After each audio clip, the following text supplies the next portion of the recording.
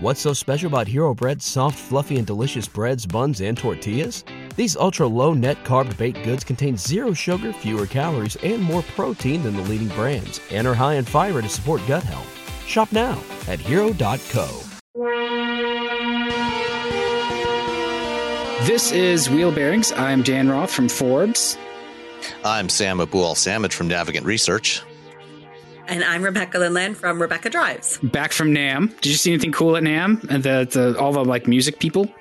You know, tragically, I really never left the retail store. It's such a zoo there that I did get to see a lot of cool people, but mostly because they were buying T-shirts from my brother. Okay. All right. Anybody notable? Probably not. I mean, one of my favorite people is this guy Kenny who's actually endorsed as a what do they call it? The impersonator, but in a positive way, tribute of for Elton John. Oh, that's cool. And Elton John actually endorses him as somebody that he supports doing his music. And Kenny is just a riot, and he's so much fun.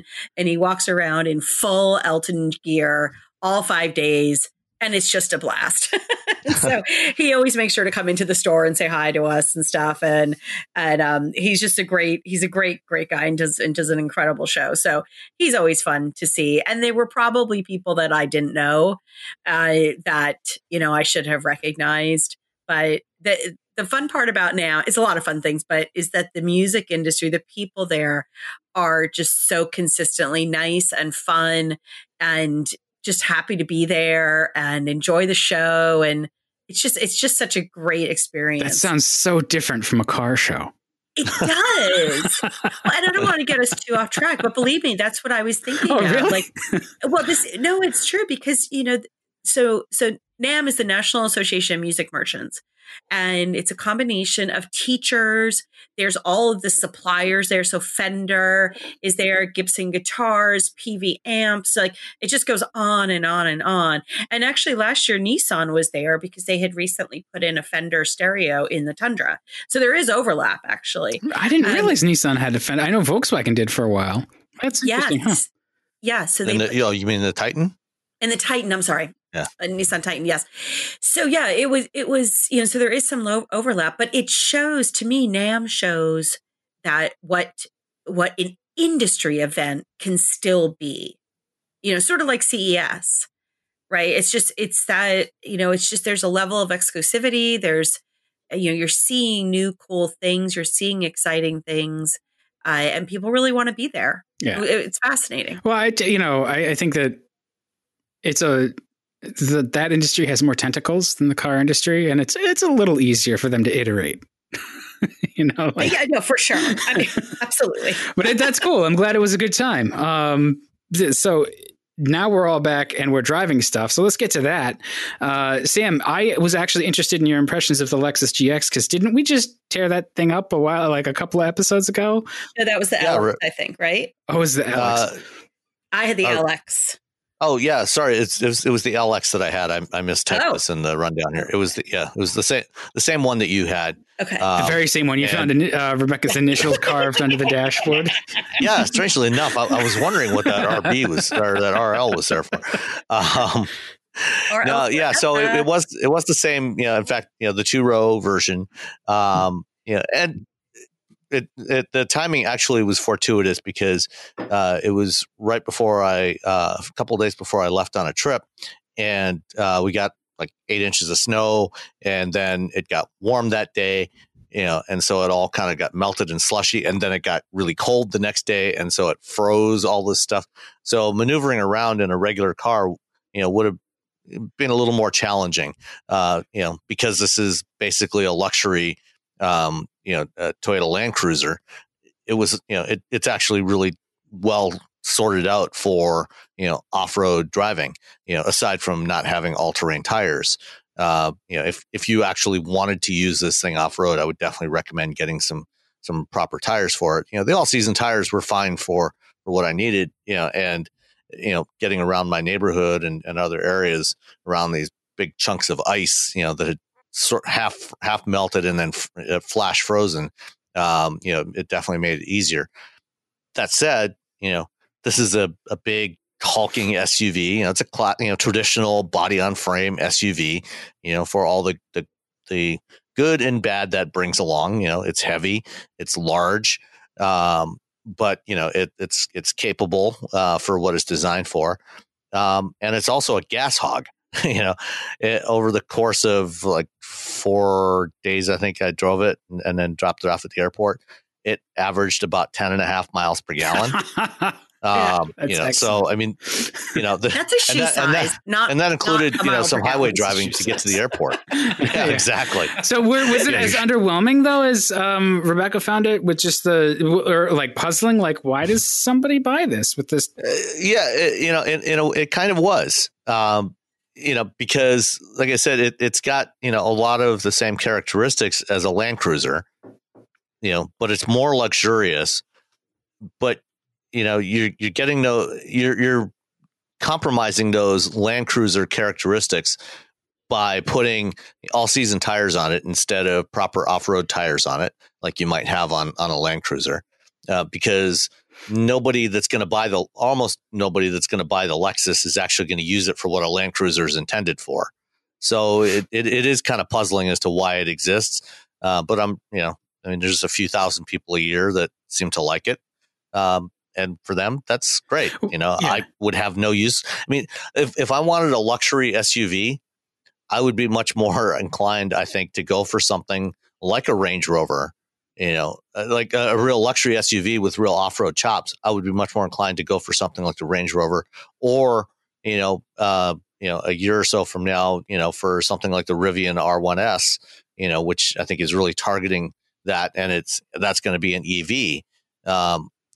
For what this is, as we said last time, it's kind of old and it feels it. It has, the Lexus Enform infotainment system, which is, not a great UI.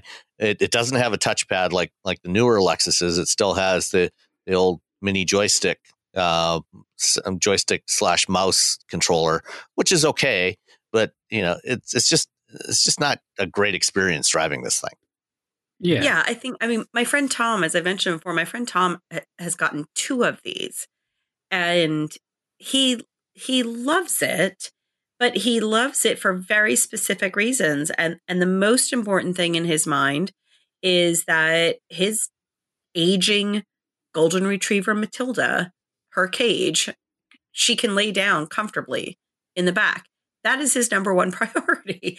Go ahead. Well, because I also think that he's not a Toyota guy. He'd rather have a Lexus. So he's very successful. He's owned Lambos and Bentleys. He's got an i8 right now, along with a Alpha Giulia, and he doesn't want to have a Toyota. He wants a Lexus. And hashtag okay boomer. Yeah. Well, that use case of, having enough cargo space in the back, it's not like there's not other SUVs that have a big cargo area in the back. It's legit. But, if you're talking about, having an old dog, a senior dog, that wants to be able to lay down and spread out, it's also a very high lift over. So, I mean, how's the dog, do you have a ramp in there for the dog to walk up the ramp?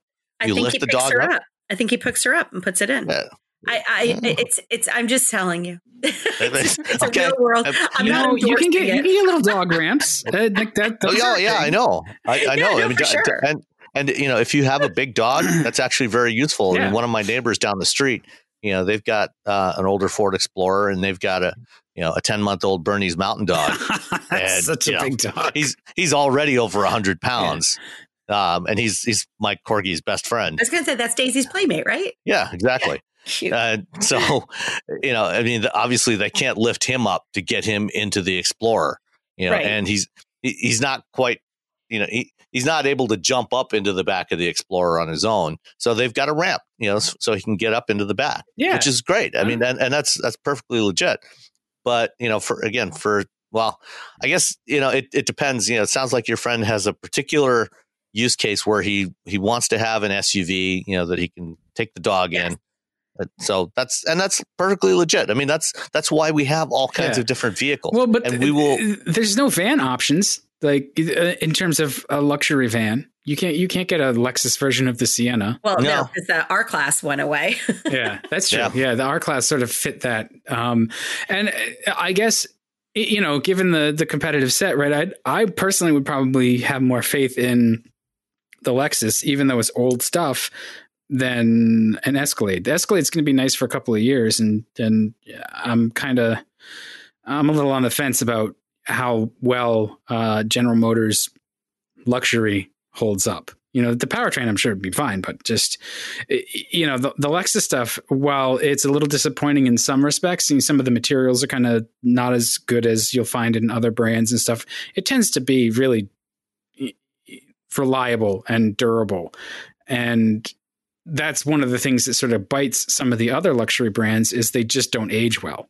So when you sell a vehicle that's already old, it's sort of like pre-aged, Yeah. I'll be curious, the next time your friend Rebecca, replaces the LX, what he chooses, whether he continues with, another Lexus, or, maybe looks at something like the BMW X7 or something like the Rivian. Yeah. Well, I mean, he's having so much fun with his i8 that I do see him potentially getting like an X7. I mean, he's single, but he's got this dog, and and that's his priority. And so, and he does. In fairness too, he does. And that's perfectly legit. There's like to have the dog be your priority. Right. Exactly. It's been done. I think something about racing and precipitation. Well, I mean, he does, and he does, like at Pebble Beach, he drove down from Seattle to Monterey, and then there was 5 or 6 of us that would get in and out of this thing constantly. So, and then they drove back. And so, he does enjoy driving it. And I mean, as you said, the fuel economy, I think I got right around 10 to 11 in town as well. I mean, the one that I had was rated 12, 16, and then combined 14. But, yeah, I mean, I finally put my review up on Rebecca Drives, and it's a beast. It's a beast to park. Yeah. It's a beast to turn around. It's big but it's just a beast. That, so that fuel economy is abysmal, especially from the brand that makes, the Prius. But yeah, I think this is such a sort of niche seller in the US, especially, it's because it's based on the Prado that is, right. I think it's a lot more popular in other versions, especially Toyota versions in other parts of the world where it makes more sense. So here it's kind of just like, okay, we compete with Range Rover. Here's our sort of half-hearted attempt, Yeah, they probably can. Well, they can probably make this for relatively short money, and it's all profit. Yeah. Yeah, I mean, the tooling would have been paid off long ago. And I'll be curious to see what Lexus does next in this class. Because of some of the new competition that's out there. And I would assume that at some point in the not too distant future, there will be a next generation of this platform. That at that point may well get a hybrid option. Because I think there's a new version of the Tundra and some of the other trucks that's coming out either later this year or next year. That will probably have a hybrid variant available. And, Lexus is, or Toyota and Lexus, are really going all in on having hybrids available in pretty much everything they build. Well, because hybrids are getting so much better because they're so much more transparent now than they were. Mm-hmm. I mean, it's different than like something like the Prius, where it's, there was a lot of sacrifices, especially on the early Prius. And yeah, you're right. I mean, now it's completely normal. Yeah. Right. It took a long time. Well, I think too, like, I would love to see a hybrid Tundra because of Toyota's experience with hybrid. The thing that I recall is the Prius hybrid hardware didn't scale as well. And that's what, like, so GM came out with hybrid trucks back in the day. And they had the, the hybrid Escalade and stuff. Was it like 10 years ago? Yeah, it was, more than that? 2008. Yeah. Right? But they had the hybrid SUVs where it was more of a challenge for Toyota to match that because their system didn't scale up to truck use as well, or as gracefully. So it'll be great to see what they do with it, because they have so much other experience with it now with their fleet. But the next LX is just going to be like one big grill. Yeah. And it's funny you mentioned the X7, because that thing took so much crap when it debuted, and it looks fantastic on the road. I see them around the Boston area, and they just look fantastic. They look really good. They do. It's a handsome vehicle. Yeah. It really is. So, all right. So you didn't like the LX, Sam? It's not a vehicle for me. Not for you. Okay, but for its target market, it has there's some sense there. I mean, for wealthy single guys with an older golden retriever that wants to lie in the back, it's a perfect SUV. So then, who is the 2020 Lincoln Aviator Grand Touring for? Then is that for like older golfing couples, or no? Definitely, not for couples. More for somebody who wants luxury and wants 3-row capability, and also wants performance and electrification and all that stuff all in one fancy package. Rebecca and I both drove the Aviator last summer at the media launch out in California. I thought it was excellent. It was, and it still is. Although the example that I had here, I did have a few issues with it. And it turns out that it seems to mostly have been related to the battery, but not the big lithium-ion battery under the floor, but rather to the old-fashioned 12-volt lead acid battery under the hood. Do tell. What happened? Yeah, so at one point, midway through the week I had it for, all of a sudden the driver's side door wouldn't open from the outside. I unlocked it and grab the handle, and the door handles on the Aviator they have electronic switches on the inside, so you grab the door handle and it triggers the switch and unlatches the door. And I could not get the driver's side door to open. I actually had to climb in from the passenger side and reach across to open it.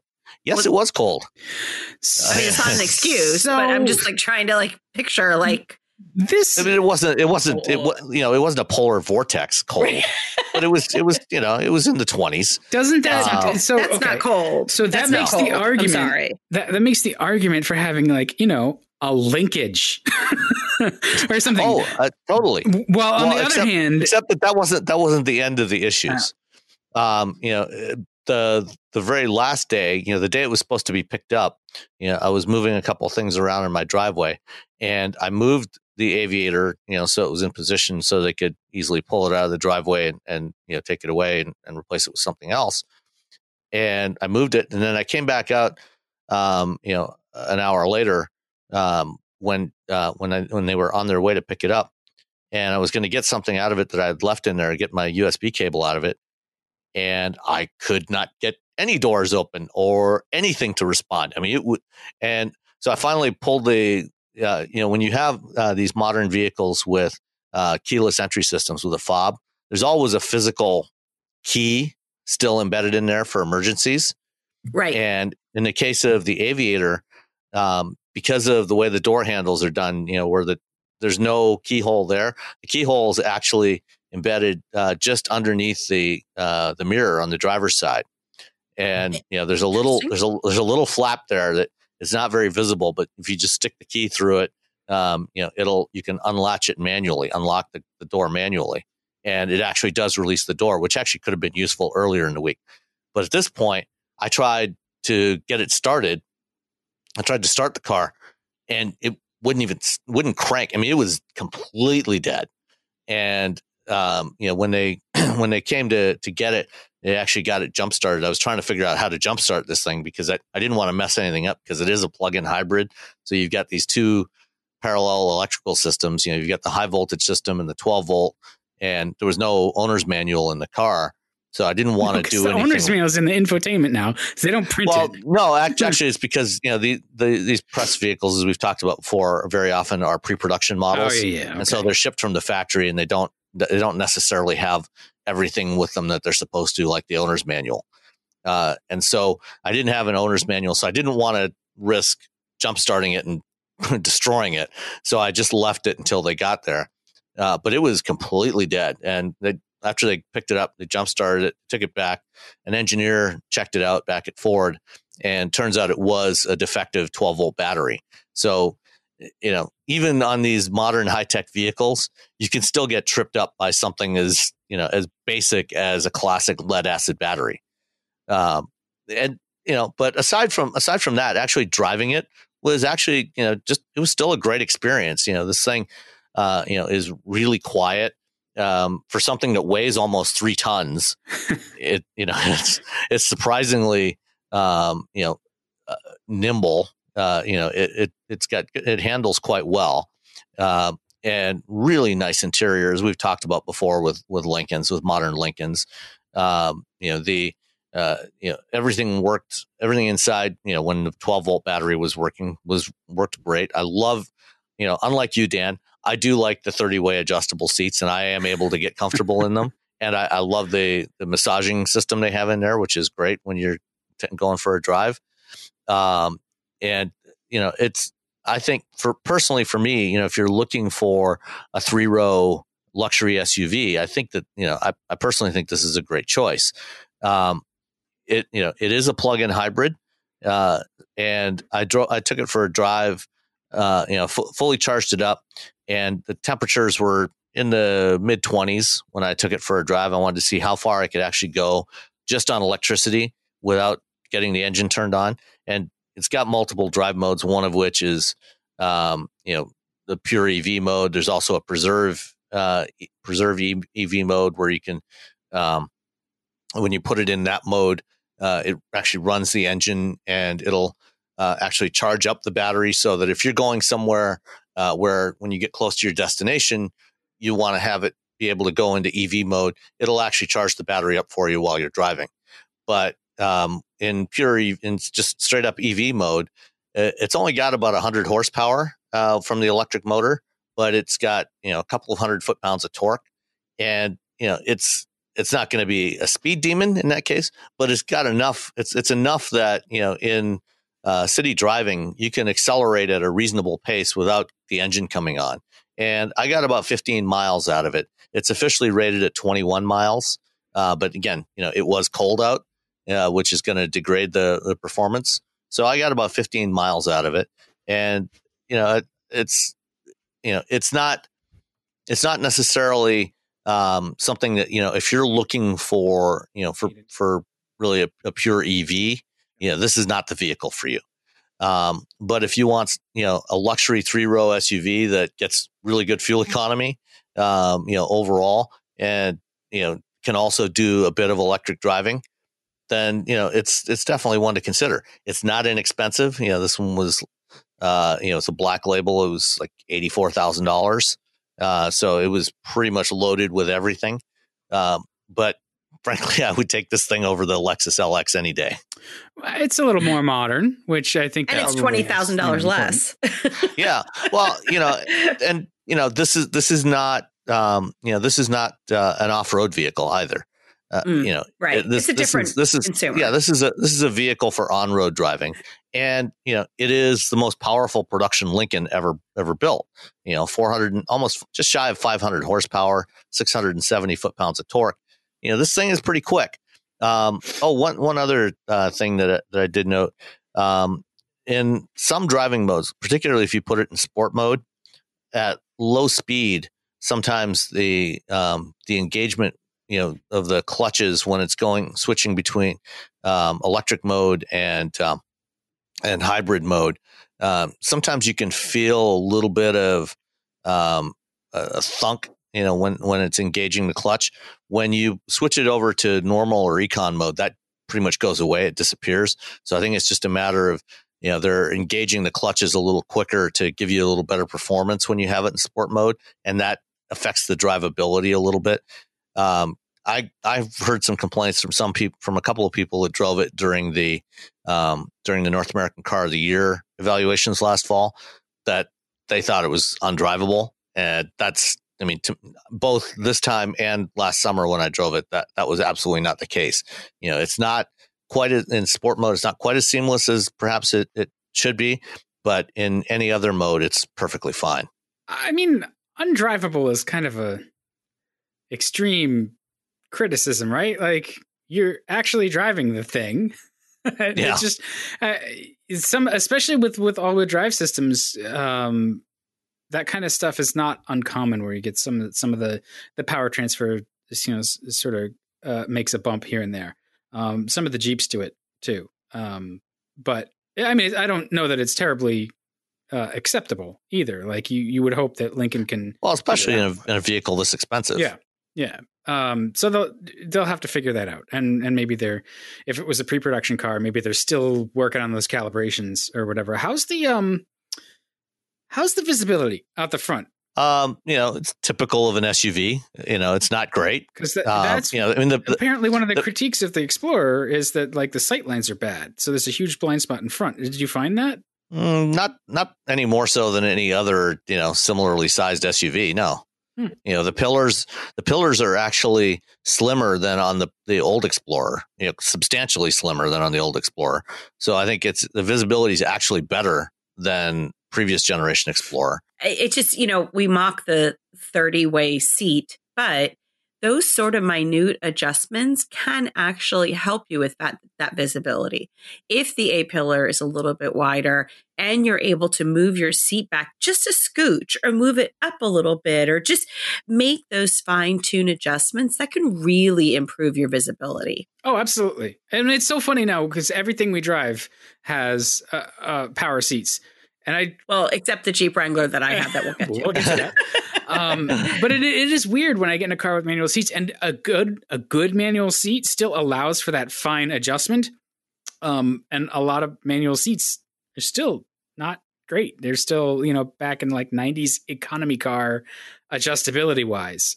So yeah, no, that's I think that's right. You can get that 30-way seat sort of dialed in position-wise where you need it. I'm just, maybe I'm just not comfortable in my skin, so I shouldn't expect to be comfortable in a car. So, well, I think one of the challenges with manual seats, especially, is with height adjustment. Mm-hmm. You usually don't get much in the way of height adjustment with most manual seats, and that is an advantage you tend to get with power seats like this. Is being able to go up and down.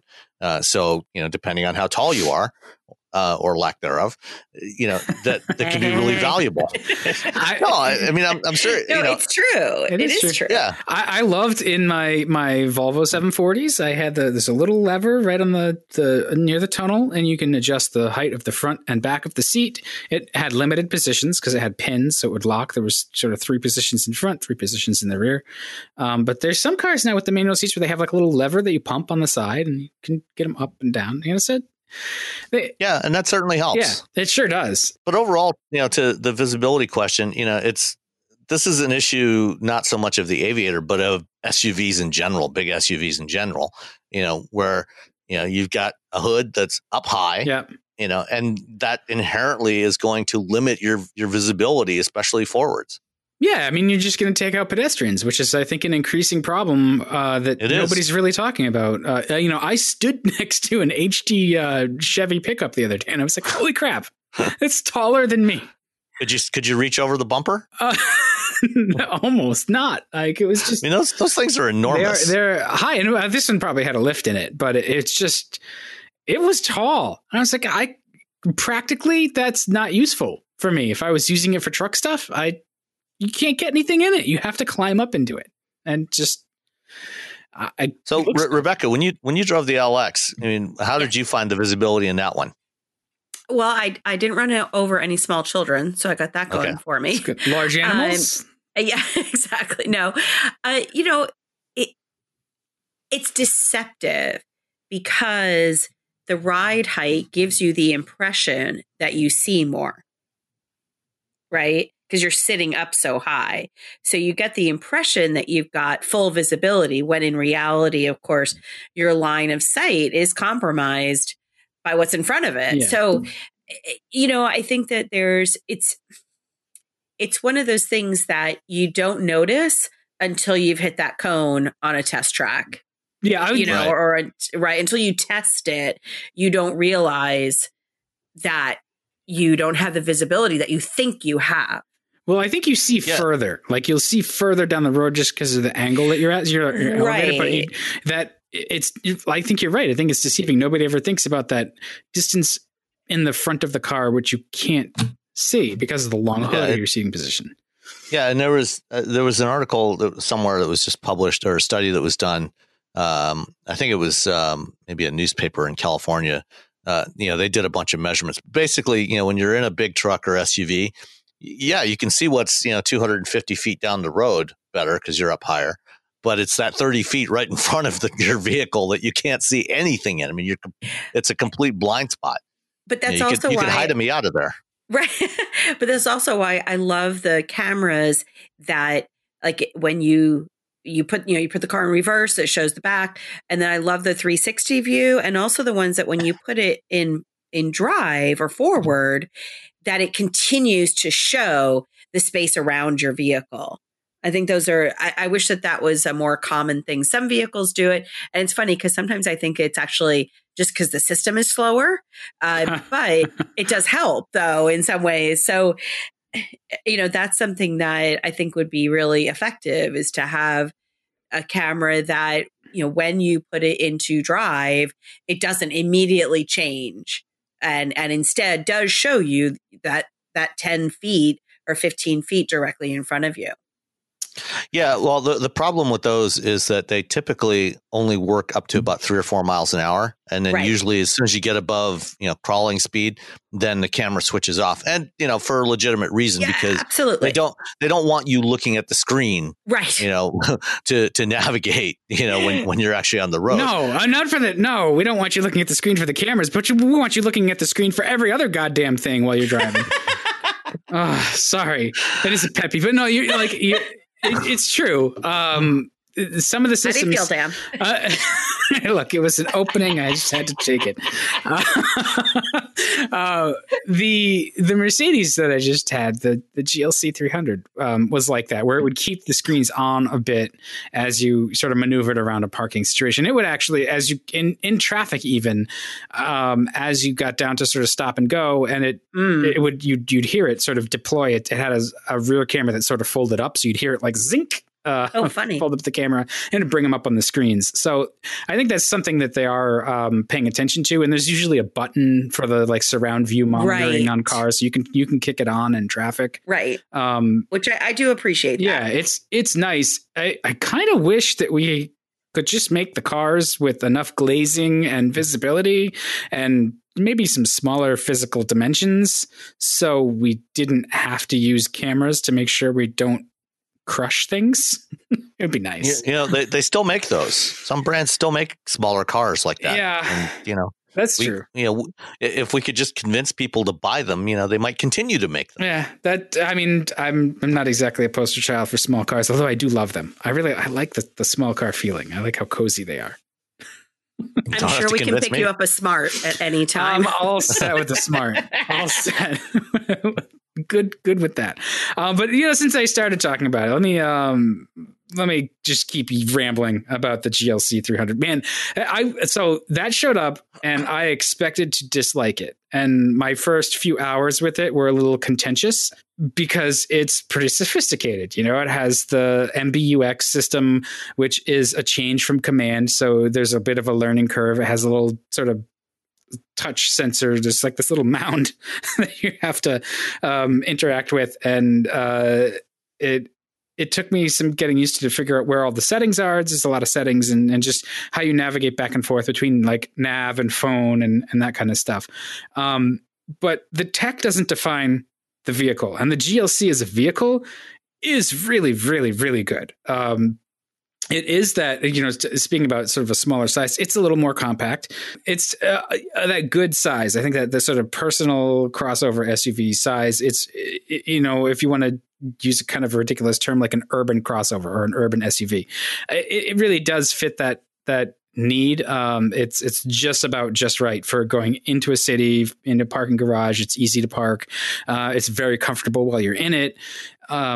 Everything feels really high quality. Everything you touch has been considered. The switch gear feels really nice, which is something that you can have the car that looks great, but if you use those window switches right, and there's that line of molding flash on there, You can feel it. It's those little things that sort of mar the experience, and the GLC has been really thoughtfully considered for all of those. It's very quiet, very comfortable. What engine noise you can hear is 4-cylinder turbo, so it has a little bit of that gravel to it, but it's not offensive. It doesn't sound like it's not enjoying itself. It sounds good, and it gets to work with the 9-speed transmission really well.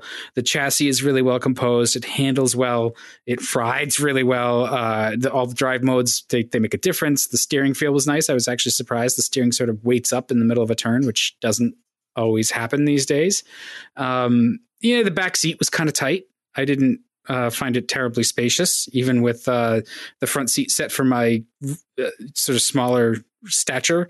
It was still a little tight for the kids, and the cargo area is good but not great. But it's a compact class of, I think it's like a B segment or maybe C segment SUV. I think it's C. I think it's yes, it's a C.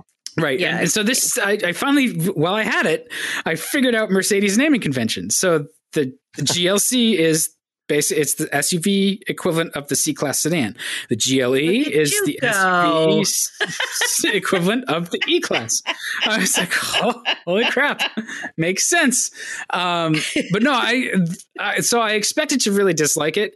And the more and more I drove it, the more it grew on me. I really liked it. I found MBUX actually, after a day or two, pretty intuitive and pretty quick to navigate. And the more time I spent with it, I think it would just get easier and easier. So, and I think that's the mark of a well-designed system where, yes, it's complex, and yes, there's a little bit of a learning curve at first, but after you spend some time with it, it becomes intuitive and easier to operate. And so I think that, deserves a sort of a compliment and a round of like, well done on Mercedes' part, because Command wasn't great, and they've made it a lot better, I think, with MBUX. So, and to top it all off, I just like the way that the GLC looks. It just has that tidy sort of taut Mercedes look to it, that it's classically handsome. It's really nicely styled. It drives really solid. It was great in the winter weather. We had some snow while I had it. So I was really impressed with it. I liked it quite a bit. Did you use the voice recognition much? Not much, no. I used Apple CarPlay most of the time, which is weird to admit from my Luddite seat over here, but it worked pretty well with all of that. Why? Is there an issue with it that you wanted to? No, I'm just curious because part of that MBUX system is a new oh, that's right, like a natural language processing voice recognition system. Yeah, it's the voice rec part comes from Nuance, but it's a hybrid system. So there's part of it is embedded in the MBUX system locally in the vehicle. And then there's also a cloud component too, like you have with Siri or Google Assistant or Alexa, so that when you have connectivity, it will send your request. It'll process your request in the cloud, where it has more capability to do more natural language style processing. But then if your connectivity is spotty or non-existent, then it has a subset of that capability locally.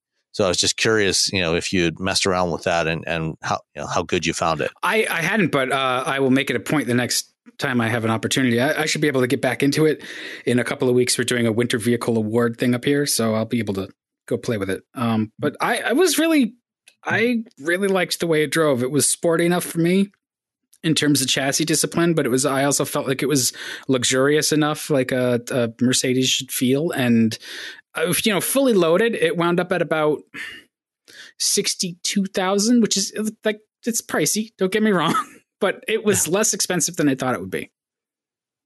Well, and I think you're right about the design of it. It's just a classically sort of timeless elegance. It will age well in the marketplace, and that's very appealing for consumers. And it's just, they've had some nice evolution. Speaking of grills, the front of it, I think has aged well in previous editions. I think they've done a nice restrained a job of expanding the grill without making this gigantic mouth that just feels like you're going to swallow it up.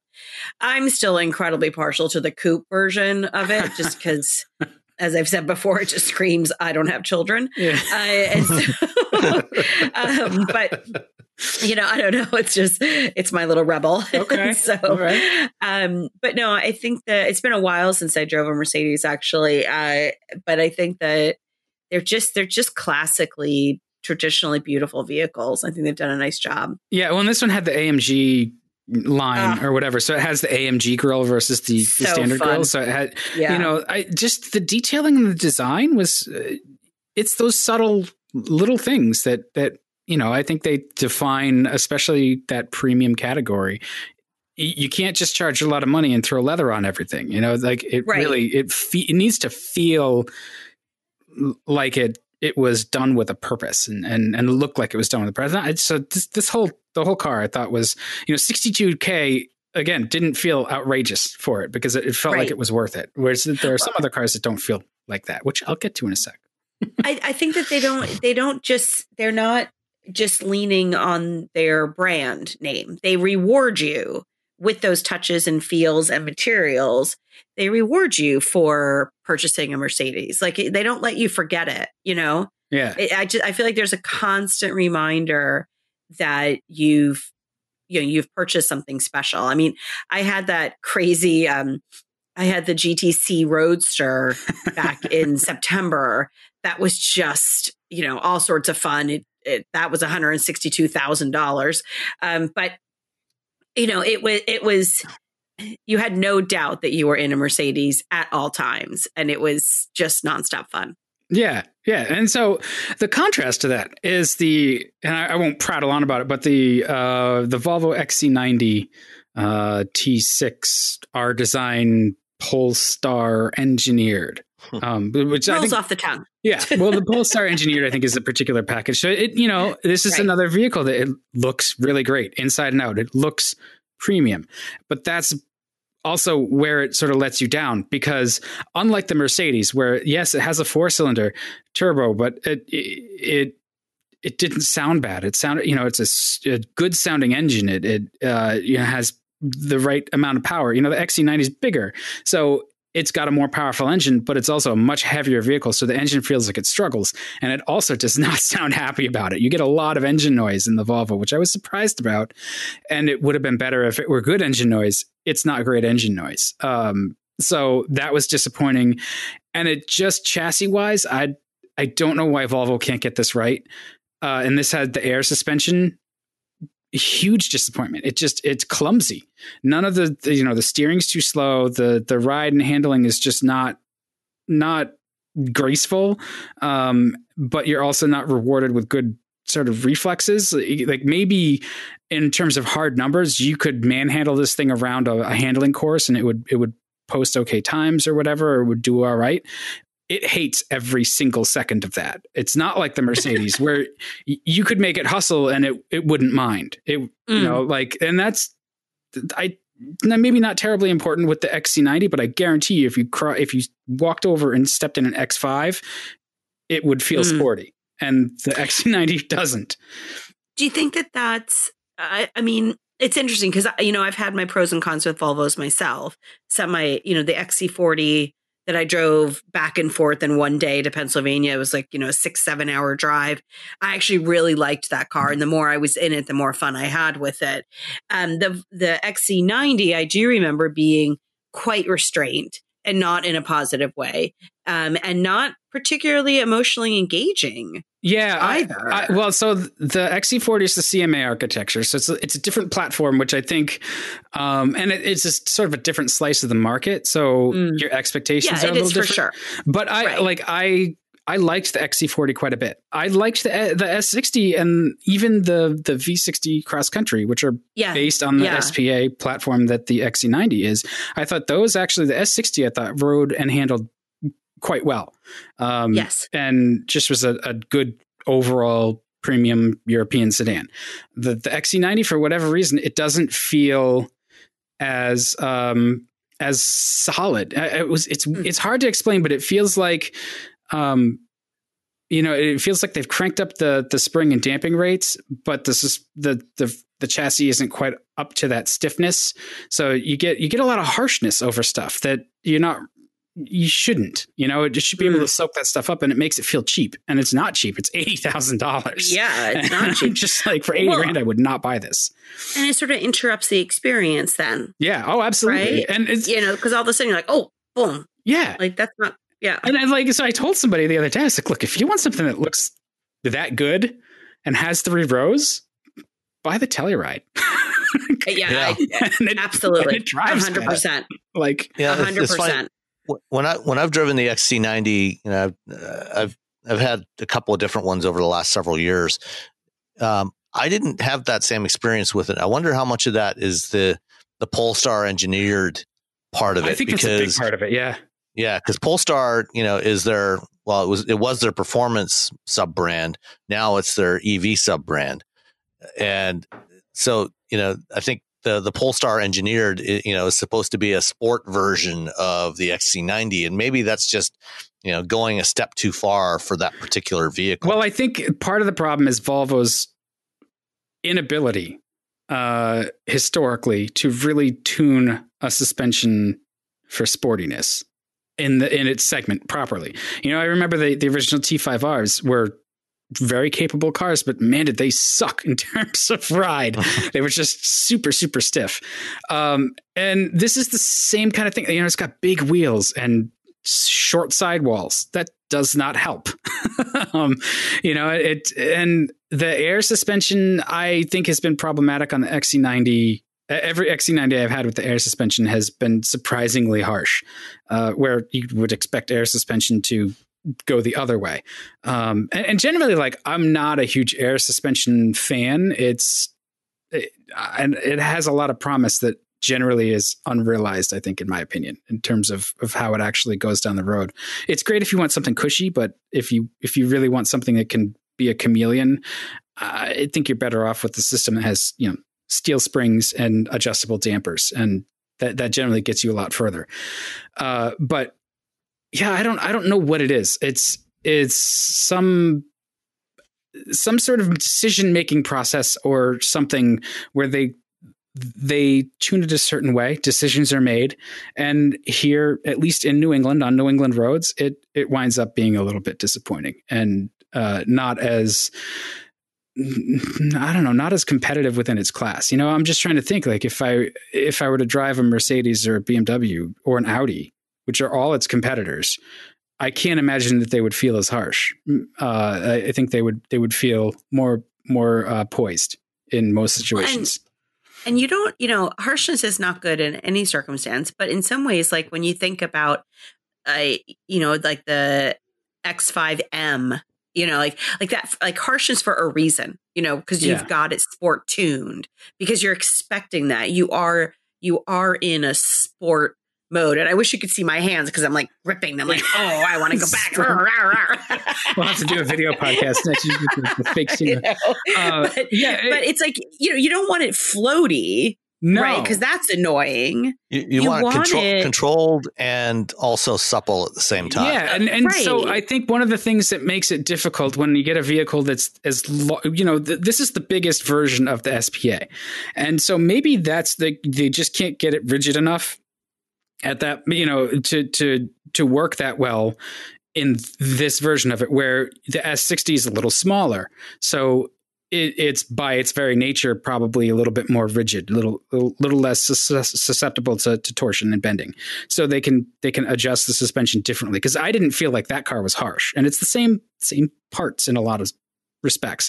This is also not the most high performing XC90. There's the T8 above this. That's the one that really has.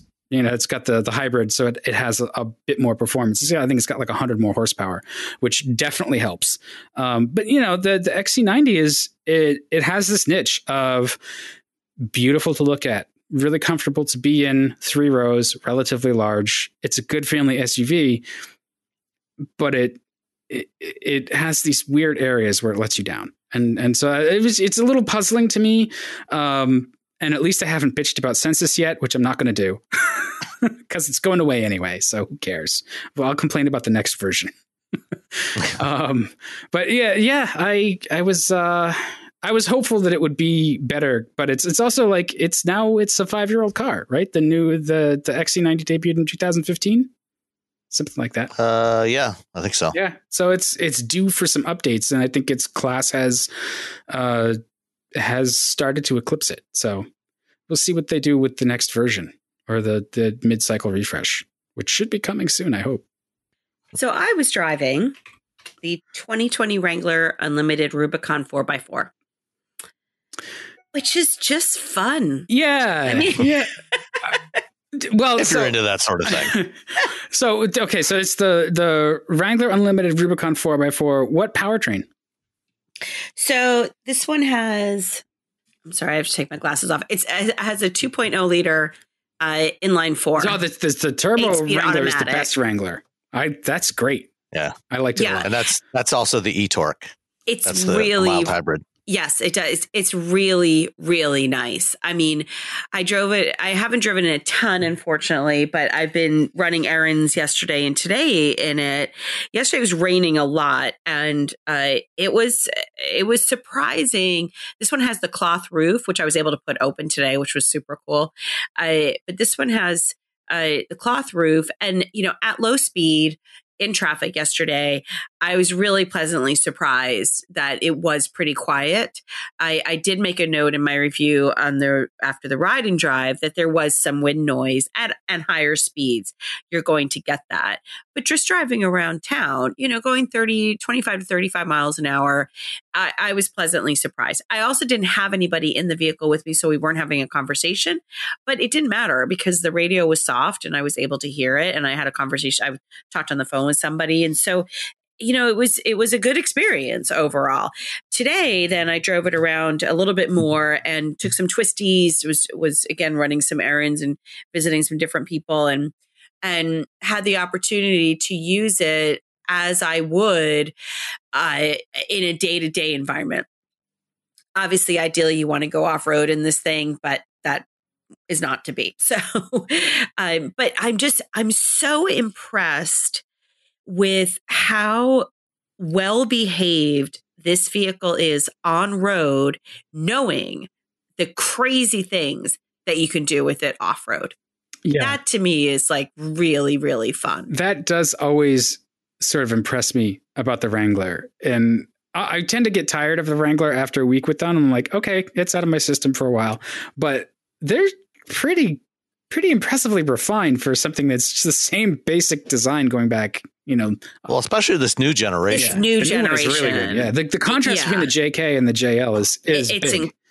It is. I mean, my brother has the JK, and I agree with you, Dan. I'm like, okay, thanks, bye, thanks for the ride, see ya. And I also have a much more difficult time getting in and out of his than I do this one for some reason. And I don't know why. And I don't know. I think he's got the fully loaded. I think he does have this exact same one, the Unlimited Rubicon, because the price point was crazy like this one is. And, for whatever reason, this one is just, I can get in and out of it easily. So it was interesting. It does have manual seats. And at first I had a little trouble figuring out what it could and could not do. But then this morning I was able to adjust the height of it, which then let me put it back a little bit, but greatly improved my visibility in it and my comfort level also. And so that's where, when we were talking earlier about manual versus electric, I would love to have an electric seat. I understand why it doesn't have it, obviously, with it being like basically a vehicle you can wash it out and you can get wet. But it's something that you just have to play around with the seat a little bit more and give it a little time to figure out what you can and can't do with it. But, it's so iconic. And I love the fact that they really have honored what the brand is and what this vehicle is. But at the same time, they have made it where you really can use this vehicle on a day-to-day basis. And, I've said it before and I'll say it again. It's the busboys and billionaires. I mean, you see Jeep Wranglers at the smallest houses here in Greenwich and at the biggest ones. I think you definitely need to be more of a billionaire to afford where the Wrangler has gone. Well, and so how many of the Wranglers do you see have been just like sort of fetishized advertised with like the angry eye grills and all kinds of add-on, the most disgustingly ugly wheels you've ever seen, and Punisher so it's stickers. funny, actually, today I saw a JK that was just a 2-door. Yeah, I was amazed. Those are weird to see now, aren't they? It was. It was shocking. It was really shocking to see. So this one has a starting price of $41,795, and then the destination charge is $14.95. I think that's one of the highest in the industry for non. Is it just a place where they sort of like slug away some extra costs where they like, yeah, we can quote you a different price. We're going to charge you more for destination, and we're going to, I'm actually really surprised. And so then this price is out at $59,275. I mean, that's an incredible amount of money. Like I don't know what's a Mercedes GLC. Well, sure, but I'm just thinking like it's like the full size pickups too, or like the sort of full on luxury pickups. Depending on your buying situation, right? Like if you're a successful billionaire business person or whatever, like you can buy it as your company vehicle, right? And you amortize it over 7 years. So yeah, whatever. I don't think it weighs enough. Oh, maybe it doesn't. That's true. The big pickups too. No, well, you can still lease it, like if you lease it as a company vehicle. Okay, yeah. Right? Yeah. There's tax credits on heavy duty vehicles that you wouldn't get on this, but you can still get tax breaks, as a company lease. Right, and beyond with the sort of tricky bookkeeping, they will give you a very long loan on that. Yes, they will. But so just a couple of things on this one. This one actually does have the cold weather package, which has the heated steering wheel, heated front seats, remote start, because the one that I had on the ride and drive was like $52,000 and it did not have heted seats. And I remember just thinking for $52,000, right? Like that should just be standard. Like, So the one that I drove on the event was $53,645, and it did not have heated seats and steering wheel. It didn't have the cold weather pack. That's crazy. And I agree, especially because even if you're out in the desert, even if you're in Nevada, you can use a cold weather pack because you can use heated seats. You want to put the top down or something like. So those are things that I just feel like you use I use them all the time, no matter where I am. But yeah, so this one at least had that. But I mean, it's an insane amount of money, but it's also a vehicle that you can very gracefully drive and in comfort to work, and then just go badass off on the weekends. Hey, Rebecca, I'm curious. The soft top, is that like a fully lined multi-layer top? It doesn't appear to be fully lined. So it's the Sky One Touch Power Top. It was fairly thick, but I don't believe it's lined. But it didn't flap at all, which I was again very surprised about. I'll get back to you on that. Okay. I'm just curious, because you commented on how quiet it was. And so I'm just curious, if it, had some insulation built into there. I know it just fit so tight.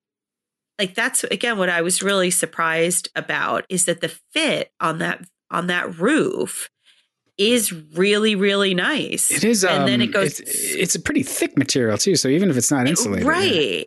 It goes all the way back. I looked back and it is like all the way back with one touch. And, but I just, again, was very, very surprised. I haven't taken it on the highway yet. I will do that tomorrow. That's where they fall down. They're loud on the highway. Well, yeah. And that's, NVH is very, specific to circumstances. Yeah, and it's especially with the when you get a Rubicon, you do get all-terrain tires, and so those are going to make a lot more noise at highway speeds. Yes, exactly. And again, that's where I posted something on our Twitter account on Twitter Reviews about how quiet it was, but I was on at low speed in town roads, so I'm not taking it on the highway. As I said, I'll do that tomorrow. Yeah. I don't know about the full soft top, but there's the Wrangler with the hard top, the Dejeo with the hard top, and they have the cloth roof in it. That is made by a company called Hearts, and they use a specific fabric for it that has, I think, PVC in it or something. I don't know. Anyway, somebody else can do the research and get back to us. Is that the one out in Massachusetts? Yeah, they're in Acton. Yeah, my dad actually used to call on them. Oh, really? Yes, because he was in.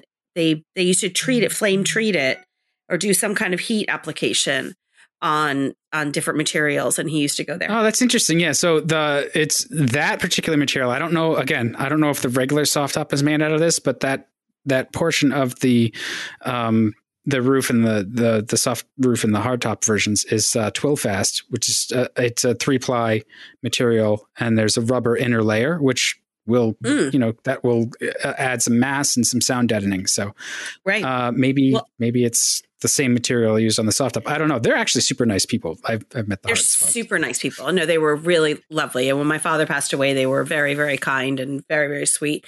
But also what's impressive is that, again, the fit of that top is very, very tight. If at any time that gets compromised, then I could see where it might be really loud. Yeah, right. And that's one of the things with the JL. They made the top easier to use. Yes, it's one the JK was a little confusing. Yeah, no, it's amazing. It's one touch. It goes all the way back. I mean, I was in a convertible, in 10 seconds, and then I put the heated seats on and steering wheel, and I was happy. Yeah. And January. But yeah, I mean, the pricing is definitely, something that can be a deal breaker for some people if you get it all dolled up. Because the base, I mean, the Wrangler Unlimited Sahara 4x4 starts at $28,295. So, there's this huge range, sort of like the Aviator. It's sort of actually like a lot of cars these days. There's this great big huge range of price points, and which is good because then you can decide what your budget is. Yeah. Well, and the Wrangler, if you're going to sort of load anything up with all of the options and pay for it, that's a good one to do it with. Not that I ever suggest anybody go into that kind of debt, but it holds its resale. It does. You can't. It does for sure. A cheap Wrangler is never cheap. Like you're gonna like. They all go for good money. Even like go try to find a TJ. It's true. So. It's amazing. You had posted about the Wrangler to the Car Review Tweets Twitter, and you got some sort of commentary back, which it's valid critique to a degree, but also just sort of how the reviewer kind of ecosystem might work. Critiquing the critique. Yeah, which it's fine, and we're open to it. And it was just I think it deserves sort of a mention and a little bit of discussion. Yeah, so I had posted just briefly, because that's what our brief Twitter car reviews are, right? Just about how pleased I was with the NVH in that, and somebody came back and said, "Well, Motor Trend said the exact opposite." I'm like, well, that's fine. That's the beauty of it being an opinion. Right. You were like, this is, there are opinions in this one is mine, which I think it's valid. And I sort of made a joke. I was like, we're the reviewers people should listen to. Exactly. It's like, as they say, opinions are like certain body parts. Correct. Everybody's got one. Right. And I think, the comment, from this person, to reply to your comment, Rebecca, he said, but with conflicting opinions like these, any wonder many consumers don't take journalists seriously, and those who do get seriously confused about what to believe. My opinion, helps all to remain discontent with such comment or such content. And I think, especially when you're talking about reviews, these are, as you say, opinions. And they are completely, in many ways, most ways, probably, especially for us, because we don't do instrumented testing, is, they are completely subjective. And there's absolutely nothing wrong with having very divergent opinions on a particular vehicle. Well, I think they're subjective, but they're also informed. And I mean, I think it's valid too to say, like, you should always look at it with a skeptical eye, especially when a lot of folks who are looking for reviews, they don't know how to put their preferences or their thoughts and feelings into order or into words as well as we do. And so you've got to sort of look at what the reviewers are saying and whether you think that the criticisms are valid, invalid. Some people will think that our the way we ramble on about infotainment isn't important, where others will, and they're wrong. Exactly. And because it's not important to them, right? Or I've had people say like, "Oh, Census is fine," and we've complained about Census or iDrive or whatever, and it's like, okay, like if you find it easy to use, I get it, but we're in a lot of cars and some of this stuff is harder to figure out than others, and here's my informed take on that. And, you can choose to take it or leave it. I'm not going to get offended either way. And we're certainly not going to get in an argument. And I don't want to be doing that here either. I don't think that's what we're doing. But I think it's valid. I think it's a valid thing to say, is it any wonder that people get confused? Like, no, I don't think it's a wonder that people get confused. But also, like, we're trying to sort of lay our cards out on the table too. Right. And, the important thing, sorry, Rebecca, No, go I ahead. just want to say one thing, the important thing, as a reviewer is to provide context about why, what is your rationale for your opinion? And as long as you can provide some justification for your opinion, then, anybody reading that review or listening to that review can say, okay, that matches up, with my lifestyle or my use case, or it doesn't. And then you're better off, to look for someone that, that does, that is looking at it from the same perspective you are. For me, when I talk about SUVs that I may not like, I try to give the context of here's why I don't like this. And it's not just I don't like this, but here's why I don't like it, and here's why it might be the right fit for a particular customer. And that's I think that's really the important thing when you're reviewing this stuff, is to provide that background of why you feel about it one way or another and who you think it might be right for. And when you do that, yes, you're going to get divergent opinions because people are coming at it from different perspectives. They have different points of view. And, if you have to find the reviews that meet that point of view. And, I think for us, we're typically trying to come at it from the perspective of the average person that might be looking to buy a vehicle, and, what are they going to get for their money out of this product?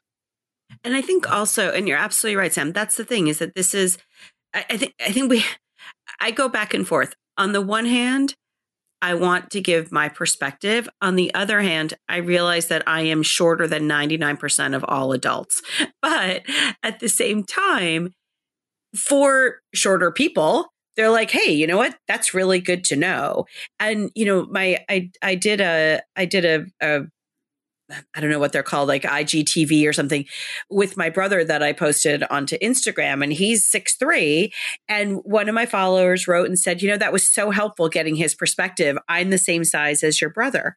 And it just demonstrates to me that, it's just because I may be at, 1% of the population and not the tall version of it, it doesn't mean that people aren't going to find it helpful to know that kind of information. And I don't think that that's where the comment was sort of going. But yeah, no, I agree. Well, he reached out to me later and said it was actually supposed to be a dig at Motor Trend, which I wasn't really sure why. Say. It was like, I was going to say, like, listen, I don't agree with the Motor Trend guys usually, but I always learn something about that kind of person and what they like. But like, that's the thing. Like, you could read reviews, you can almost like hate read stuff, right? And you challenge yourself and you learn a different perspective, and that's what's like. I was so unimpressed with the Lamborghini Urus, for example, but I read Johnny Lieberman's thing in Motor Trend about it, and it just sort of pointed out a few things that made me appreciate it a little more in that Johnny Lieberman way. Right. So, I mean, it's valid. And continue to criticize us. We'll take it. We might fire back, And on that theme, I'd like to jump into a user or a listener email that we got a couple of weeks ago, and it's continuing along this same theme of our perspective on different vehicles, and this one had to do with EVs, and I'm pretty sure the same person was a person who gave us a rather negative review on Apple Podcasts. And the let me just read this. So, hi, I genuinely enjoy listening to your podcast, but listening to your EV and PHEV recommendations on your most recent podcast, I was struck by your best advice is to wait a couple of years from now for new EVs and EV infrastructure. The really only sane advice for an occasional 350-mile trip is using the Tesla Supercharger network. I would suggest you try to check periodically your preconceived notions about the quality of Tesla vehicles and not dogmatically steer people away for fear their vehicles won't last. Every new electric vehicle is by definition an all new or a very new platform. The idea that traditional automakers do EVs better and more reliably than Tesla is something you cannot say at this point in time. What you can say is that qualitatively, the experience of owning a Tesla in terms of things people care about, like range, performance, and charging, is better than traditional automakers if you listen to owners, the EPA, and just about everyone else who experiences it.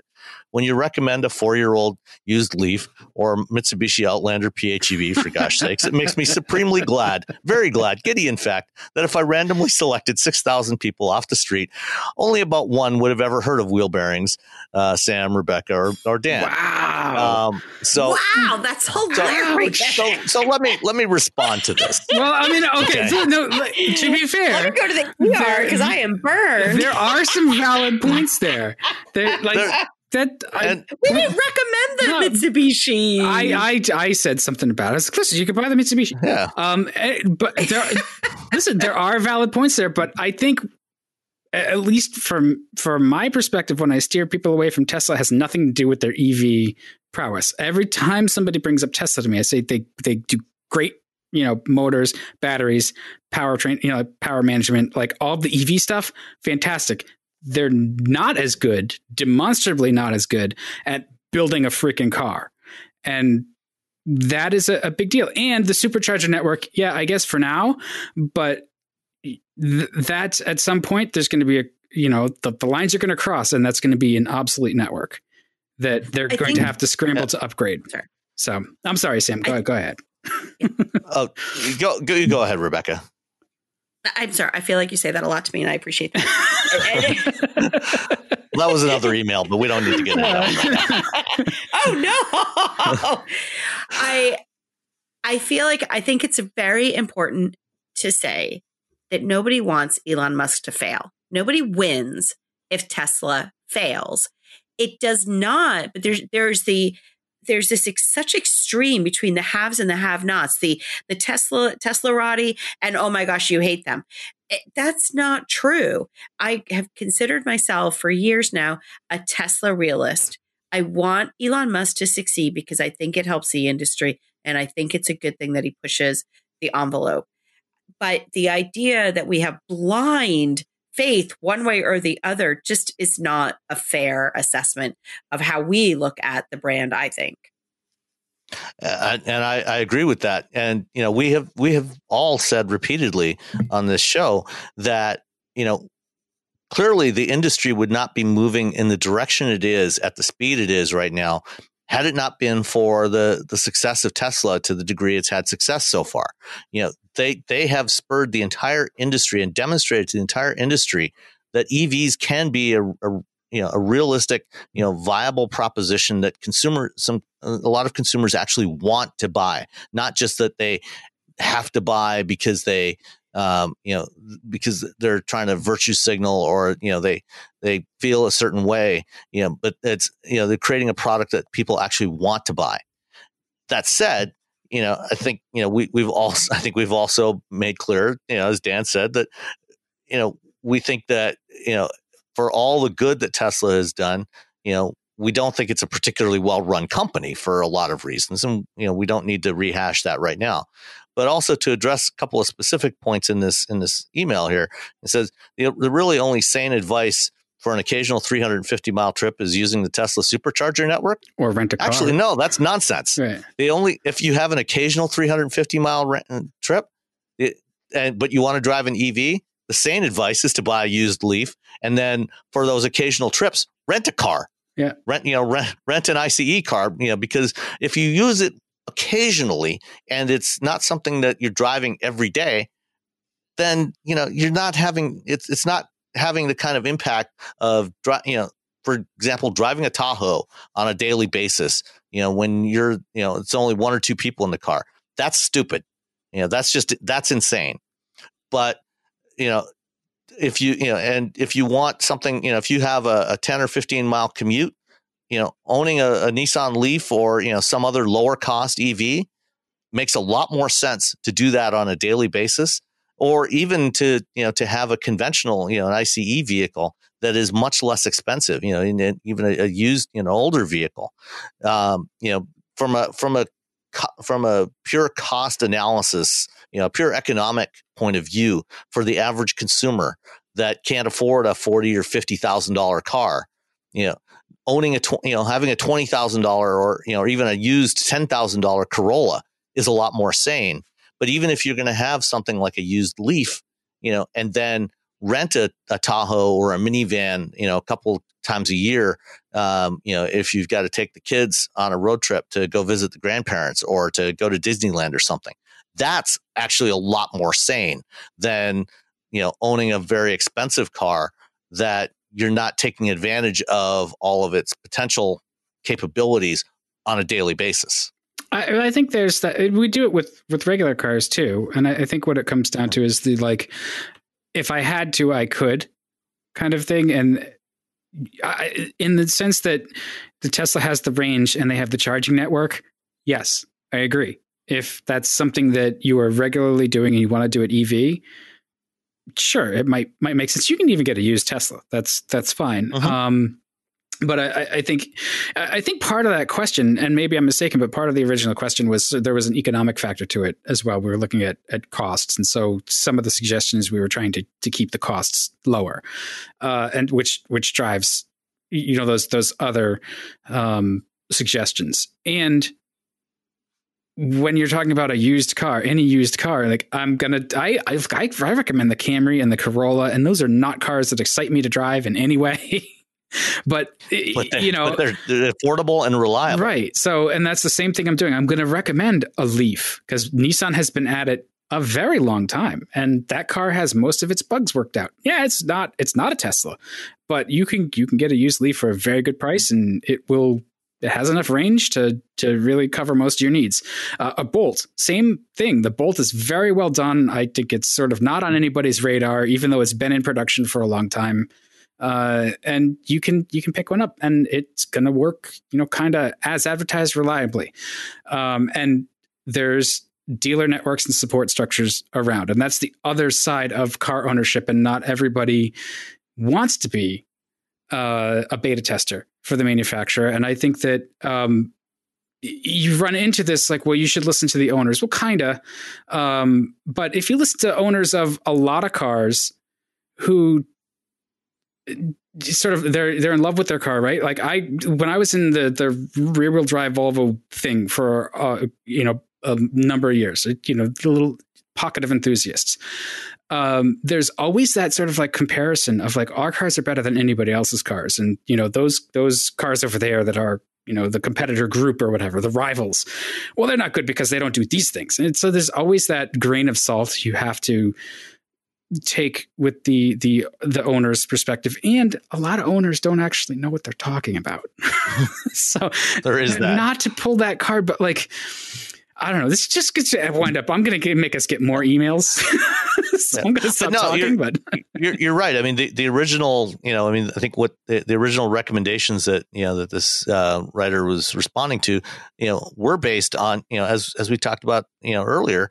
It's based on context. What the question that was we were trying to answer the question that was being asked. Somebody had a budget that they were working to, and so we were trying to give some recommendations that would fit that budget. In this case here, if you can afford a Tesla and you want to buy a Tesla, go for it. Be my guest. I'm not going to stop you. But it's just not, just as, a Miata is not the right choice for, at least 1% of the population, it's, a Tesla or any other car is not the right choice for, some portion of the population. So I think also there's a couple things to remember. Fuel economy standards and the zero emission vehicle mandate out of California, it's not a suggestion, it's a mandate, has also been pushing the development of electric vehicle technology. I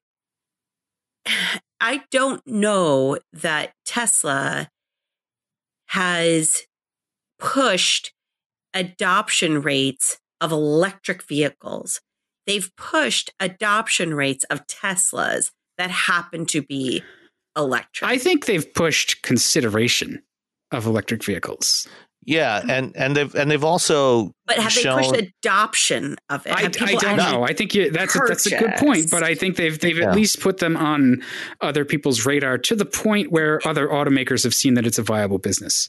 Well, the other automakers don't have a choice because the California ZEV mandate. Right, but they've shifted from building compliance cars to now saying, "Oh, there's a niche in that premium marketplace." Absolutely, so. And that was a key. That was a key flaw in, like, I'm just going to pick on GM for a minute, because as we've heard before, if the Volt with a V, if that had been a Cadillac, I think they would have been much better. And if it actually had looked at the XLR, was it? Or the ELR, rather? Yep. That was a beautiful looking vehicle. But at the end of the day, it turned out that it was a charted up Volt and nobody was going to pay the kind of money for it.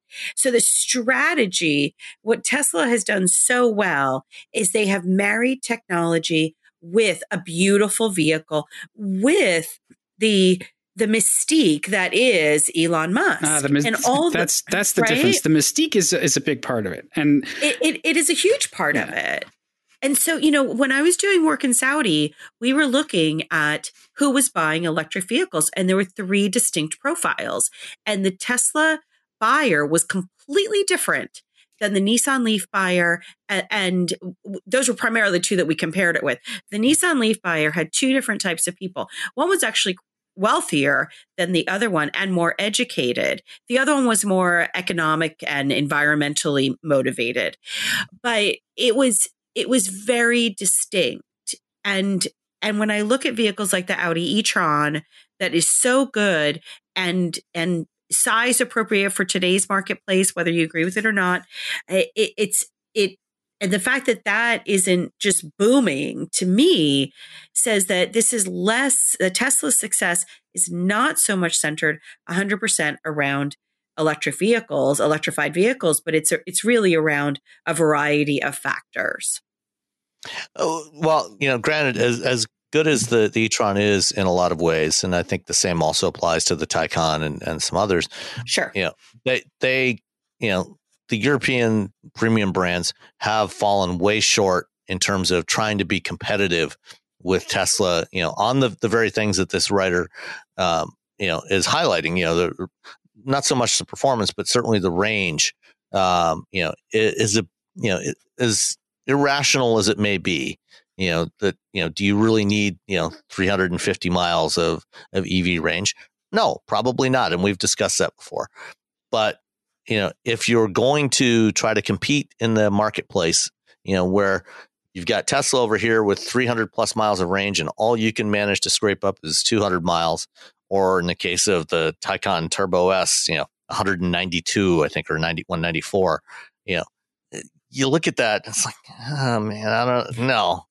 It's frustrating. I think they have fallen short, and we've been critical of those brands for doing that, especially, when prior to launching those vehicles, they talked so much about, getting 300 miles of range with these vehicles.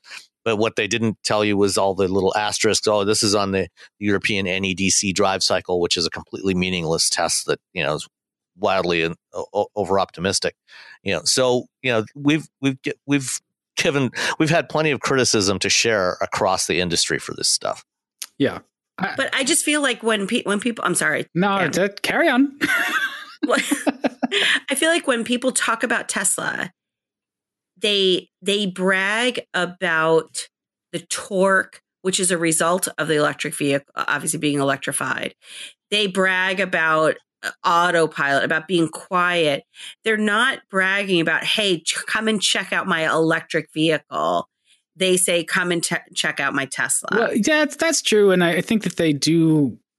Yeah, I mean, the amount of vanity plates speaks to this, where they like to say, I'm not using any gas. There's that virtue signaling there. And okay, fine. It's just, it's a lifestyle. It's a conspicuous purchase, and the product, it has its pluses. But me as a car buyer, if I'm looking to drop that kind of money on it, the customer experience needs work, and the way the company, the way the company is run. Like, look, I choose not to do business with companies that I don't agree with their professional ethics, and that is a company I disagree with heartily in terms of its professional ethics. And so I won't do business with them. I mean, I refused earlier today. I was like, we're not going to go see the concert that's at Mohegan Sun because I don't agree with casinos. Like, it's the same thing. Like, you can buy one if you want one, if you believe it, if you want to put up with the stuff, if you want to own the thing, fine. I'm sure you'll like some aspects of it and you won't like other aspects of it. Cool. And if it works for you, fine. This goes back to, I think, again, understanding the source. And I'm glad that we have a listener who will sort of give it to us. Like, it's just like, okay. But you kind of like, this is where we're coming from. And if you disagree, go buy a Tesla. And I hope you're happy with it. And please tell us why you love it. And that might help us understand the ownership experience better. And hopefully you don't accidentally make an in-app purchase in the Tesla app. Yeah. But I mean, the idea that, the podcast isn't viable because we're not Tesla files is just absurd. It's childish. Yeah. All right. And on that, breathe. Cleansing breath. Okay. Wait, did somebody really send an email that I interrupt you a lot, Sam? No, it's the other way around, that I interrupt you too much. And if I do, I'm sorry. Oh, I don't feel like that at all. But just keep in mind that we are talking to each other over Skype. Where there's always some inherent latency, and we can't see each other's faces. It's not like we're sitting around a table, and so sometimes we may talk over each other. We try. I think we all try not to. Yeah. But occasionally it does happen. But we have a live thing in the works soon. I should make sure I book airfare for that, or book a car to drive, because I don't like the carbon footprint of flying. So I'm grateful that somebody is standing up for me, but I appreciate that. But I don't feel like you interrupt me, and so I'm sorry if it comes across like that. That's too bad, because that's definitely not the vibe. Was an email from Larry by any chance? Just my big brother Larry. He's definitely going to come and beat you up. No, it was not from Larry. Larry's more likely to ask you to smoke a joint. Yeah, but hey, is that legal in Connecticut? I don't know, but it is in California where he lives. It is fully legal in Massachusetts. I swear to God. I mean, I go skiing on Fridays with my son. He's in the ski club, and man, there are times when you go to the mountain and you're just like, whoa, kids. With the reefer. Let's just say when you asked me about NAMM at the beginning of the show, I did leave out that part. Yes. As the day went on, there were definitely people that had a more interesting aroma. That's when you get them to buy stuff. Exactly. I don't know if and not just snacks. Not just snacks. I don't know if high people are as suggestible as drunks. I spend enough time around drunk people. You figure out how you can sort of push them in which direction you want them to go. If you stay, anyway. We are totally off topic, so let's get back on topic. What else do we want to talk about? So what's good now that pot is becoming legal everywhere is smell it everywhere. Well, there's that, but eventually someday you won't have to worry about being impaired and driving, because you might actually possibly have autonomous vehicles. And Cruise this past week showed us what they're getting prepared for that. And Cruise, for those who don't recall, is Cruise Automation is a company that GM bought in 2016 to develop their production automated driving system. And since then, SoftBank and Honda both put money into it, and they took equity stakes in Cruise. And this week, Cruise in San Francisco showed off the Cruise Origin. When Honda jumped into the fray in late 2018 with GM and Cruise, part of that deal was that Honda and GM would collaborate on developing a purpose-built automated vehicle for Cruise. And, the reason for that is because, up until now, Cruise has been using a fleet of modified Chevrolet Bolts, just as everybody else in this business has been using various modified production vehicles for their development purposes. But frankly, none of the vehicles that you can go out and buy today are really well suited to being robotaxis because, they don't have things like doors that close automatically. And, they still have all kinds of other stuff that you don't need for a robotaxi, like steering wheels and pedals and all kinds of other, little, trivial things.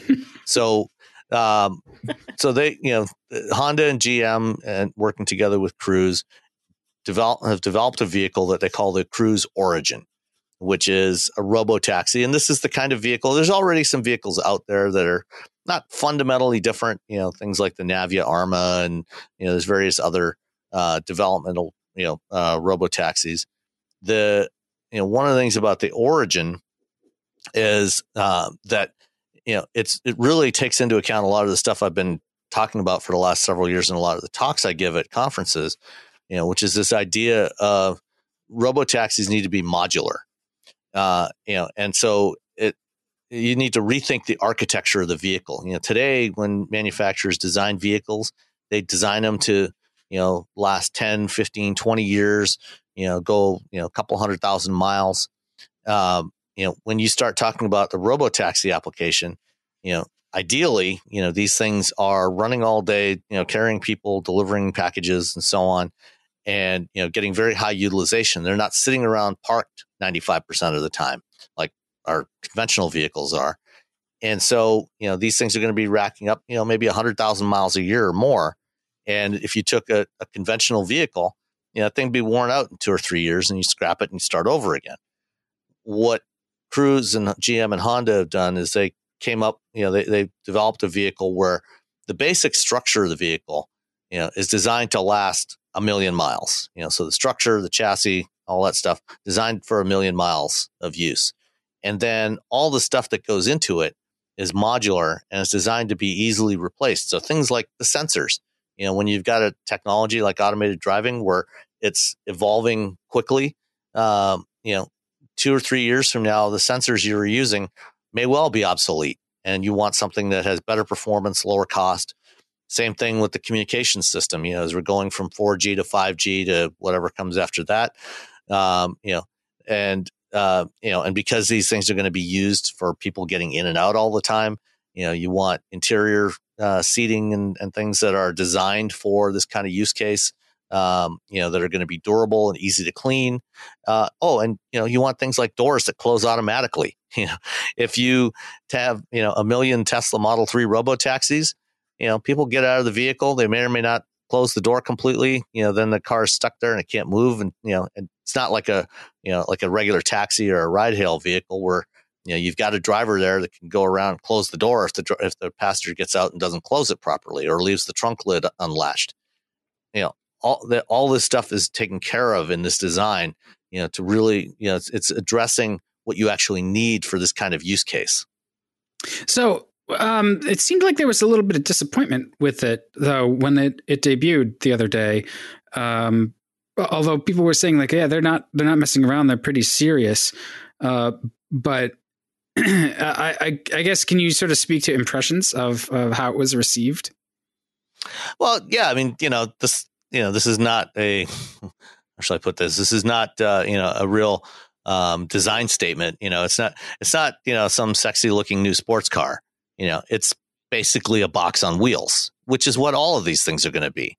It's going to be a box on wheels, because that is what you actually want for that kind of use case. You want something that's easy to get in and out of, easy to put stuff in, and because there's no operator there, you've got, like I said, you got to deal with those other issues. I think, to some degree, the design team has done some interesting things with this thing. Like, the way they've incorporated the Cruise colors, the orange, white, black, for some of this, it's not, it's got a little more style to it, but it's never going to be something really cool and sexy looking, because that kind of vehicle doesn't make sense for this kind of application.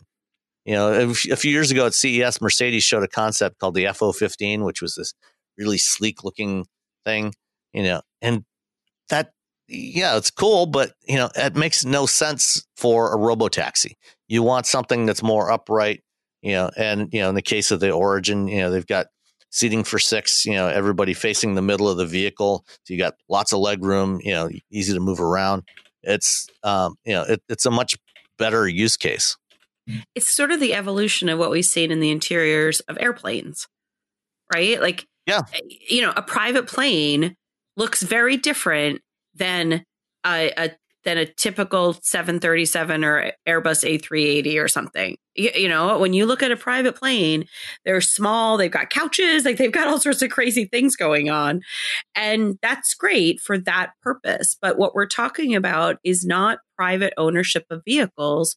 We're talking about a public space, right? I mean, that's nobody's going to have these in their driveway. This is a public space. This is a way to get from A to B. Isn't that kind of a bus? That's a different thing. Yes. Yeah, well, it's a minibus. Don't get me started. Don't get me started on calling things. No, and that that's essentially, I mean, what we're talking about here, is microtransit. It's all about right size, getting the right size vehicle for every trip. So vehicles like this are, first of all, never going to be sold to consumers. This is only going to be used for mobility services. Right. But it's also a case of it's something where buses and subways and so on are great for routes where you have a lot of people going the same direction. But there's a lot of trips that we take in urban areas where you don't have a lot of people going the same direction at the same time. Or I guess areas that aren't urban too, like those still need mobility. So, okay. Right. And that last mile sort of thing. Yeah. And so, that's why, there isn't a single silver bullet solution. I think there's a lot of people in urban areas that should be taking buses and subways and trains, but there's a lot of trips where that doesn't make sense. And that's why, transit systems are so challenged when it comes to their finances, because they have to try to service as much of a city as they can, provide service, but there's not enough utilization on a lot of those routes or at certain times of the day to make it economically viable. Well, so that's another question I have is like, who says that transit has to necessarily make revenue? It kind of provides others the ability to make that revenue, like, right? It provides. It doesn't need to make a profit. It doesn't need to make a profit. Well, it needs to pay for itself, though. Or does it? Or does it? Because by providing that mobility, and this is always the knock on it. Like, well, how are we going to pay for it? And it's like, well, I mean, in some capacity, though, I suppose. But if you provide enough mobility, right, you can get people to work, and then those, in theory, I know this is a beautiful theory. Those people will pay taxes, and those taxes will be the revenue that offsets the cost of the system. If it facilitates job creation, then by all means. But it's what you're really focusing on is convenience. We have seen with the explosion of Uber and Lyft and such that people will pay for convenience. They will pay. Some people will pay for it. But a lot of people that can. Well, but the crazy thing is, like, those people, they can pay for convenience, and they're paying ostensibly for convenience, but they're not getting it. They're actually paying to make everything for everybody else, including themselves, less convenient because they're adding to congestion. Absolutely. I mean, New York City, I have never seen it so crowded, and it's ridiculous. And you can spot an Uber Lyft driver a mile away because they're driving differently than the yellow taxis, right? Because those drivers know where they're going. They're professionals. The yellow taxis is like... I'm always amused by those rides. It's like, all right, it's like riding in the back of NASCAR with no seatbelt. Absolutely. No, you know what's so funny though, Dan, is seriously, like, I remember, because I actually didn't drive in New York until I was in my 20s, even though I grew up because we didn't need to. Yeah. We just take the train. Yeah, take the train. Yeah. Right. But I remember having lived in Boston for 13 years, when I moved back to into the metro New York area, the traffic was far more predictable in Manhattan because you were dealing with yellow taxis and that was your main foe. Yeah. In Boston, you're dealing with everybody. Yeah. And so it was very unpredictable to me. And I actually got into the rhythm of driving in New York because you anticipate that, that yellow taxi driver is going to be unbelievably offensive, right? He is he's driving in defensive mode. Yeah. You then have to drive in appropriate. Yeah, manner. but see, that's the thing. You can mix it up with the taxis, and they don't mind. Like, they'll be aggressive, but if you're aggressive back, like, oh, okay, at a certain point, that's expected. That's expected. With Uber and Lyft dominating the roads today, it's not. You don't know what you're getting because you've got people that are everyday drivers driving other people around. They're not qualified. They don't know where they're going. They have not had the same type of training, and it's a really different thing. But my whole point is that people, this mobility, the evolution in mobility, we have to migrate. It has to evolve towards convenience because it doesn't evolve towards groups. Like that's why carpooling is not that popular, because you can't, as Sam said, it's about getting the mass to a certain direction. But that funnel, as you get closer to that location, the funnel gets narrower and narrower as to how many people actually need to go to that spot. Yeah, that's true. And people, right? And people will pay for the convenience of getting dropped off right at their doorway. I still think, it just is going to take one really solid economic downturn, and then carpooling is going to be back. But it's actually the economic side of it is interesting to me, just because SoftBank is an investor, and man, SoftBank has not had a good track record lately, especially in transportation. And that's one of one of the things here. SoftBank, it's now becoming something to when you see, oh, this is a company that SoftBank put money into, I'm going the other way. Exactly. I'm like, oh boy. Yeah.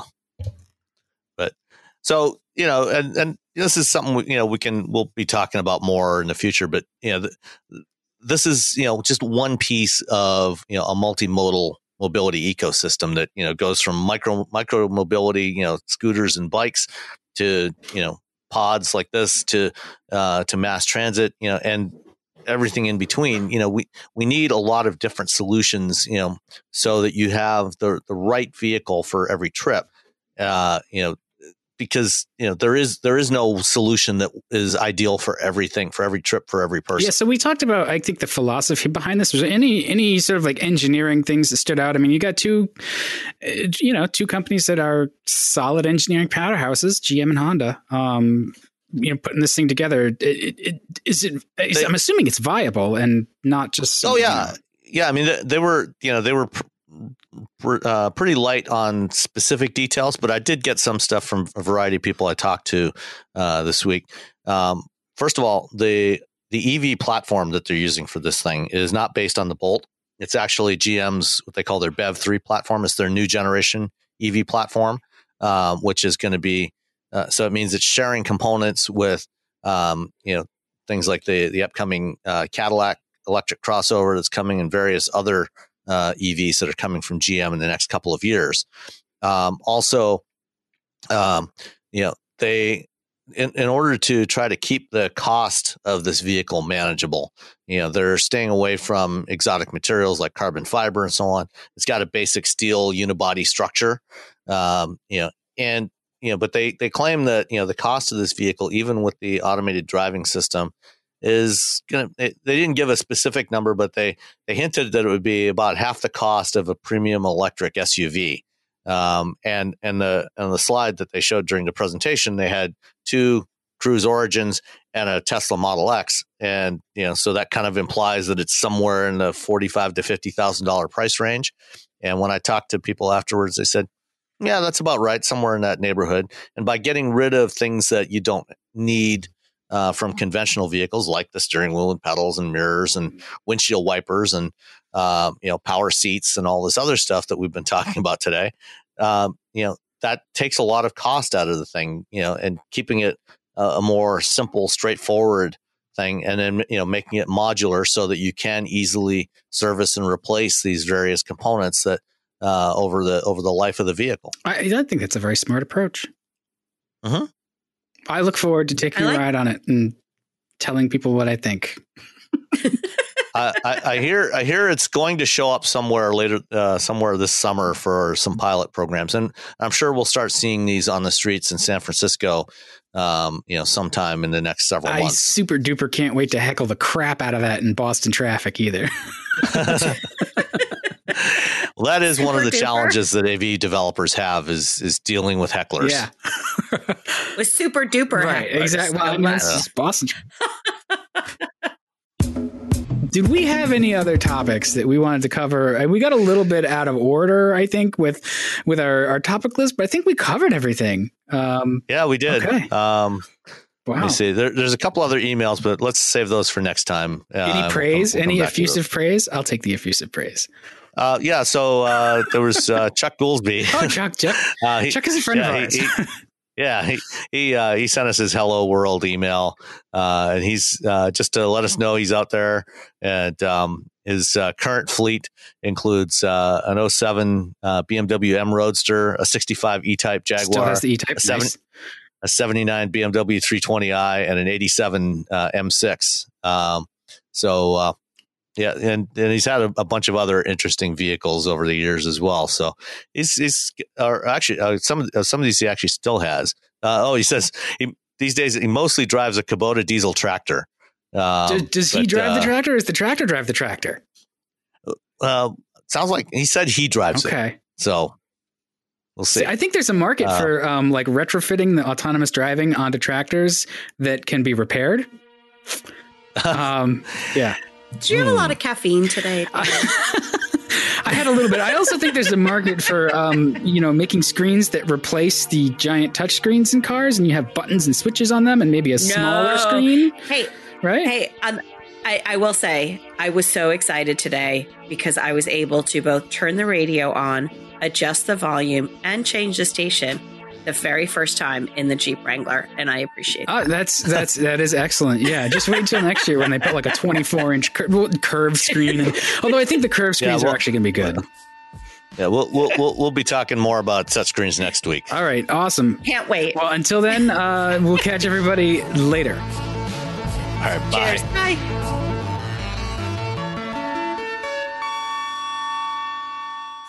What's so special about Hero Bread's soft, fluffy, and delicious breads, buns, and tortillas? These ultra-low net-carb baked goods contain zero sugar, fewer calories, and more protein than the leading brands, and are high in fiber to support gut health. Shop now at Hero.co.